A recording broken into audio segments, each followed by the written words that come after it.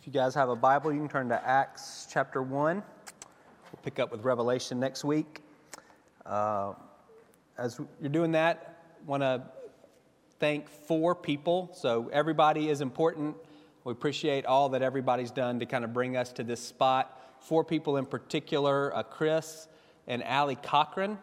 They guided us through the entire renovation process. Chris came on early and helped us navigate the bids, figure out which contractor to use, and then he and Allie have tag-teamed walking us through the renovation. I don't know if there's a record. We've had 34 change orders. I assume that's not a few. And she and he have kept us on schedule and on budget, and they've done it all super gracefully. And we're super thankful for them. Austin Mann did all of the interior design. You'll see that when you're able to come through. So thankful for her expertise and the way that she's given so much to help us, again, kind of make this building a home. And then I got her. Danielle Musoff. She's done so much. She inventoried this building. She packed up literally everything on the square. She organized the move. She stays behind the scenes and serves so well. Really thankful for her. So if you know them, Chris and Allie, Danielle, Austin, reach out to them and tell them how much you appreciate all they've done to help us get into this building. Couldn't have done it without them. So this is Pentecost Sunday. You may not know that. Doesn't get the publicity of Easter or Christmas, but super important in the life of the church. It's actually the birthday of the church. And so I want to read you a little bit from Acts just to give you some background on this first birthday of the church. So this is Jesus talking. This is right before he ascends into heaven, and he's talking to his disciples. He says, "Don't leave Jerusalem, but wait for the gift my Father promised, and you've heard me speak about. For John baptized with water, but in a few days you'll be baptized with the Holy Spirit." Then they gathered around Jesus and said, "Lord, are you at this time going to restore the kingdom to Israel?" And he said, "No, it's not for you to know the times or dates the Father has set by his own authority, but you will receive power when the Holy Spirit comes on you, and you'll be my witnesses in Jerusalem and all Judea and Samaria and to the ends of the earth." Acts 2. When the day of Pentecost came, they were all together in one place. So this is 10 days later. Suddenly a sound like that of blowing of a violent wind came from heaven and filled the whole house where they were sitting. They saw what seemed to be tongues of fire that separated and came to rest on each of them. All of them were filled with the Holy Spirit and began to speak in other tongues as the Spirit enabled them. Now they were staying in Jerusalem, God-fearing Jews from every nation under heaven. When they heard this sound, a crowd came together in bewilderment because each one heard their own language being spoken. Skip over to verse 36. Peter gives a sermon, and this is the end of the sermon. "Therefore, let all Israel be assured of this. God has made this Jesus, whom you crucified, both Lord and Messiah." When the people heard this, they were cut to the heart and said to Peter and the other apostles, "Brothers, what shall we do?" Peter replied, "Repent and be baptized, every one of you, in the name of Jesus Christ for the forgiveness of your sins, and you will receive the gift of the Holy Spirit. The promise is for you and your children and for all who are far off, for all whom the Lord our God will call." With many other words, Peter warned them, and he pleaded with them, "Save yourself from this corrupt generation." Those who accepted his message were baptized, and about 3,000 were added to their number that day. Birthday of the church. Why is it considered that? Jesus had 120 followers already. They were meeting in an upper room. They were praying together. What is it about this Pentecost day that makes us say that's the birthday of the church? Jesus had given his followers a commission. You heard Tom Fraley refer to it, the Great Commission, Matthew 28, "Go into all the world, make disciples of all nations, baptizing them in the name of the Father, Son, and the Holy Spirit, teaching them to obey everything that I've commanded you." And so that's this commission, the assignment that Jesus gave to his followers. The church was not this gathering, this 120 people. They didn't have the resources to fulfill that Great Commission yet. They loved Jesus. They were following Jesus. They were meeting together and they were praying, but they didn't have the resources. They weren't empowered to fulfill their assignment. They couldn't fulfill the Great Commission as they were. They needed the Holy Spirit. They needed to be filled and empowered by Him. And that had not yet happened until this Pentecost day. That's why we call it the birthday of the church. That was the day that the church came into existence, was actually able to fulfill the calling that Jesus had placed upon it. This Great Commission, making disciples of all nations. Super appropriate to me that our first Sunday in this new building is Pentecost Sunday. When we first moved onto the square about 13 years ago, it was easy for us in that moment to recognize our need for God. We had 30 adults, we had 17 kids.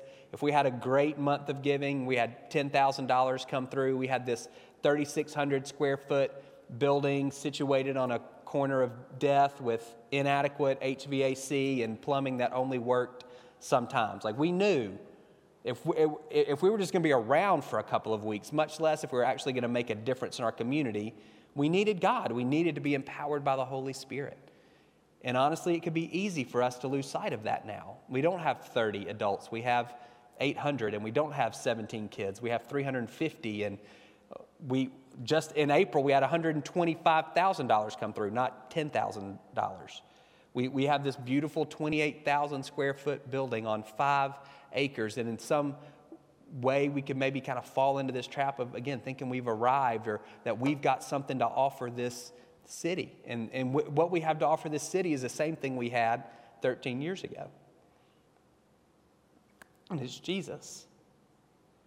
And the only way we can be a faithful witness to Him and what He's done in our life is if we've been empowered by the Holy Spirit. It's easy for us to look at the resources that we have, to look at the areas of strength that we have, and maybe just to lose sight of the fact. Maybe we don't need God quite as much as we used to. We're not a small, struggling congregation any longer. That'd be the death of us. We may still exist as an organization. We won't have any impact as a people of God.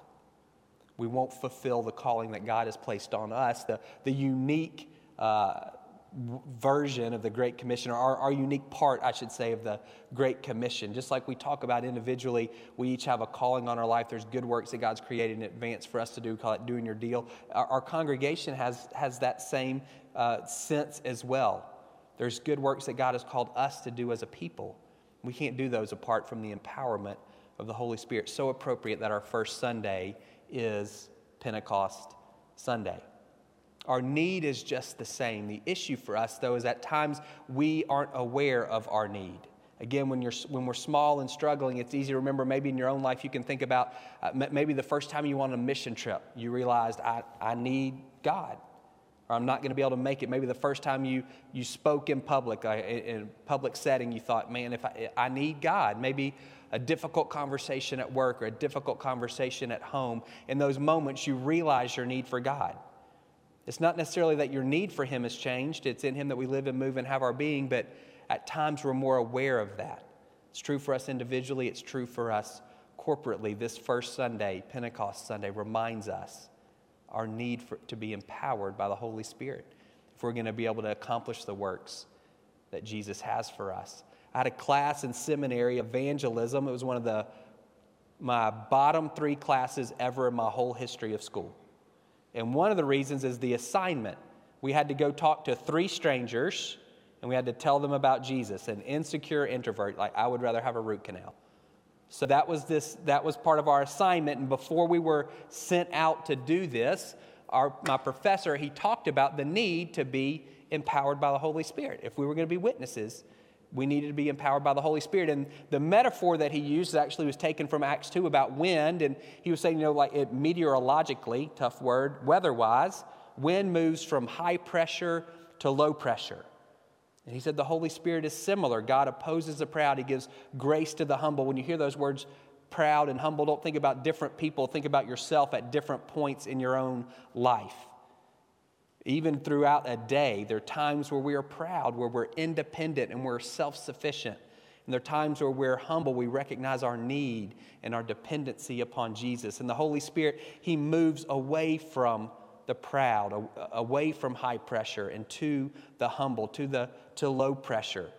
He moves away from those who would revel in their independence or their self-sufficiency, and he moves towards those who acknowledge their need for him. It's been a great picture for me for the last 20-something years to have in my mind at this, am I high pressure or am I low pressure right now? Am I making myself available to be filled with the Holy Spirit, to be empowered by him for the work that he's called me to? Here again, first Sunday, Pentecost Sunday, it's an opportunity for us to get low, to acknowledge our need for God, even in the midst of all of this generosity that's been poured out in this great building and a wonderful staff and an incredible congregation and all the resources we have to say, all of that's great, but it doesn't move us towards seeing our community transformed by God unless we've been empowered by the Holy Spirit. I had a interesting, I would say tense relationship with the Holy Spirit from 22 to 25. Those 3 years when I was in seminary, I heard words like empowered. That Tom Fraley, who you saw in that video, I worked for him. I was a youth pastor, if you can imagine that. Nothing says youth like me. So I was the youth pastor for him. And Mary Margaret and I would drive over. They lived several hours away from us, and we would drive over on Tuesday night and spend the night with he and his wife, Leanne, and then we would work with their students. He had a Christian school and then a youth group, and we would work with them on Wednesday and drive back. And so that was my life, or our life, for 2.5 years of my 3 years in seminary. And during that time, I was really being stretched in terms of my own relationship with the Holy Spirit. Every week I was having to do a talk and try to connect with these kids that were not like me at all. We were in eastern Kentucky. It was an Appalachian area. I think at that point it was the 8th poorest county in the country. It was a very different atmosphere for me.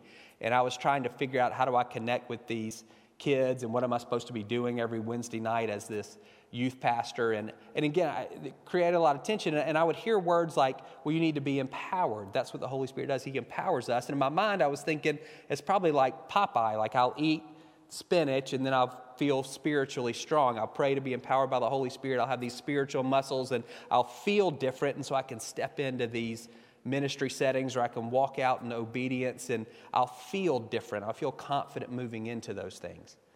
And that was never my reality. Like I would pray and fast and listen and wait and do all the things that you're supposed to do. I never felt any different. It was this massive misconception for me that to be empowered is the same thing as feeling empowered. It's not true. I remember there's a story in Joshua. It's Joshua's first public act as a leader.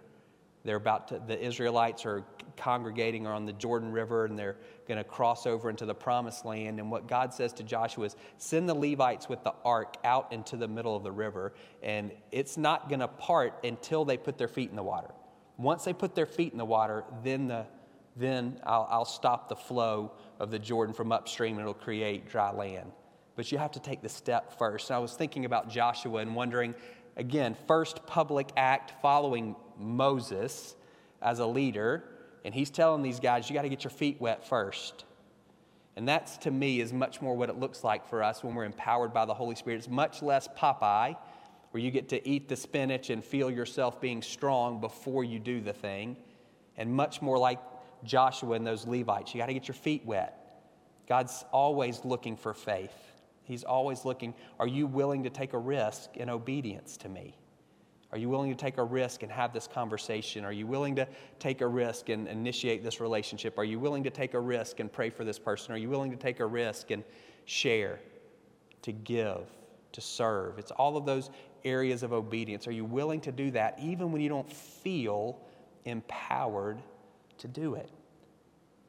It holds many of us back. We don't feel empowered, and so we wind up not really engaging in obedience. We don't do the things God's put in front of us because we don't feel like, we don't have the big Popeye muscles from eating our spinach. I want to encourage you, just as we wrap up today, we're going to pray a couple of things. But that's one of the things I would really challenge you around is, are you confusing feeling empowered with being empowered? When Jesus is talking to his disciples about prayer in Luke, he says, if you're evil and you know how to give good gifts to your children, how much more can you trust your Father who's good to give you the Holy Spirit if you ask? And that's really what settled things for me at 25 years old, is at some point I realized It's not about how I feel. It's not about how I'm asking or waiting or listening or striving. At some point, I just have to say, God's a good Father. And he said if we ask, then he'll empower us. And so I'm just going to ask. And even if I don't feel any different, I'm going to put my feet in the water. I'm just going to take a step and trust him to meet me. And he's been faithful to do that over the last 20 years. So pray with me as we close out this service, if you would.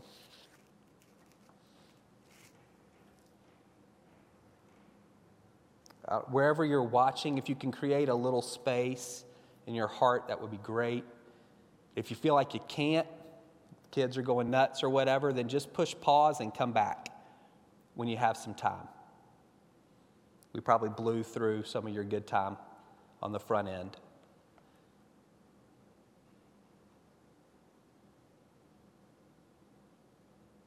God, again, we acknowledge your goodness to us. And God, we want to acknowledge now our need for you. And I would encourage you just to do that. And if you're willing, like you don't have to yell it, but maybe you can mumble it. There's something about saying a prayer out loud versus just thinking it. God, I acknowledge my need for you today, Pentecost Sunday. I recognize that without your empowerment, I'm never going to be able to do the good works that you've called me to do.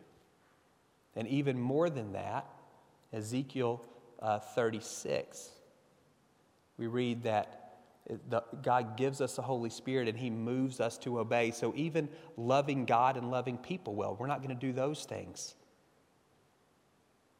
apart from the empowerment of the Holy Spirit. God, I confess I can't do that apart from you. And for some of you, you may not feel that. You may just be saying the words. And I think it's okay to ask the Lord and say, honestly, I don't know if I really believe that. I feel like I'm doing pretty good. You can ask him to show you your need. He'll do it mercifully. It can be life-changing when you recognize your own inadequacy. And that's not about beating yourself up, but it does remind us that we live completely contingent upon, completely dependent upon the Lord. So God, I acknowledge my need for you. I thank you that you've given me your Holy Spirit. If you're following Jesus, then the Holy Spirit already lives within you. That's in Ephesians 1. He's been given to you as a deposit guaranteeing your inheritance. He's living within your heart. I thank you that you've given me your Holy Spirit, and I pray now that you would empower me to be a witness. And you don't have to think about going door to door. That's not what we're talking about. We're talking about according to your personality, the way God has formed you and knit you together within your relational context and grid. Being willing to give away to others what God has given to you. Freely we've received, and so freely we give. So God, I acknowledge that I need to be empowered by your Spirit, to be a witness, to do the good works that you've created for me to do, to love you well and to love others well. So would you do that? Would you empower me now? As you pray that, for some of you, you may feel something. You may feel kind of a warm, fuzzy feeling or something, and that's wonderful. And some of you are not going to feel a thing. Don't get frustrated. You're not Popeye, and the Holy Spirit's not spinach. This is an opportunity for you to express some faith. And so you may want to pray something like this. God, I acknowledge that you're a good Father, and you only know how to give good gifts. And you say very clearly that if we ask, you'll give us your Holy Spirit. And so that's what I'm doing. I'm asking you to empower me, and I'm trusting that regardless of how I feel, that you have in fact done that. And now I pray that you would show me, what does it look like for me to walk in obedience? What does it look like for me to be a witness in the world in which you've placed me? And that's going to look radically different, highly individualized. God, what does it look like for me to be a witness in the community in which you've placed me. And something may already pop into your mind, and I would encourage you to obey that quickly. So that simple prayer, that's something that I would say you pray throughout every day. That idea of high pressure and low pressure. Every time you acknowledge your need, you're getting low, you're humbling yourself, and that invites the Holy Spirit to fill you and empower you. You don't have to pray that long every time, but just something along those lines. God, I acknowledge that in this situation I need you. So would you fill me? God, I acknowledge that in this conversation I'm about to have, I need you. Would you empower me? Just those brief prayers of dependence, of acknowledging your own need. I know, it'll change your life. Every time you do that, you're humbling yourself. Every time you do that, you're creating that low pressure in your heart. And the Holy Spirit loves to come and to fill that and then to empower you. You may not feel any different, but you'll wind up looking back in a week, in a month, in a year, and you'll see fruit. You'll see fruit. The way the Lord used you to love and to serve and to bless someone else. So God, I pray that would be our legacy here on this corner. Loving you well, loving others well, doing our part, whatever that part is, to be a part of the body of Christ here in Marietta, to fulfill the Great Commission in our city and in our world. God, I pray that we would always remember and acknowledge our need for you, regardless of how many people or how many dollars or how many square feet or how good we get at a program or whatever those things are. We would always remember that apart from your empowering, we've got nothing. We can do nothing that produces anything worth anything. So now this first day, this Pentecost Sunday, I pray that you would fill us with your Spirit. I pray you would empower every person who's connected to StoneBridge individually, children, students, and adults. And I pray that you would empower us collectively to be a witness to you, Jesus, here in Marietta. In your name we pray. Amen. All right, thank you guys for tuning in. And again, look for that email from Kim later on today. If you have any questions, reach out to your ministry area leader, to Matt for adults, for Katie for children, and for Jeremy for students. We want to make sure that all of you are fully informed on what we're going to be doing in the month of June. And just one other thing, again, we recognize some of you, the best decision, the wisest, the most faithful decision is for you to continue to avoid gatherings. Do that and do not feel guilty. Do not feel second class. Do not feel like a sissy or that your faith is not strong. None of that. We're not creating two bodies. We're beginning to open up the church for those who feel comfortable and are able to gather together in smaller groups. And for those that are not, that's just not the right thing for you to do. We want to continue to pastor you well, and we want you to continue to remain connected vitally in to this congregation. So if you'll reach out to us, we will do our best to respond to you. You guys have a great rest of your day, and we'll see you soon.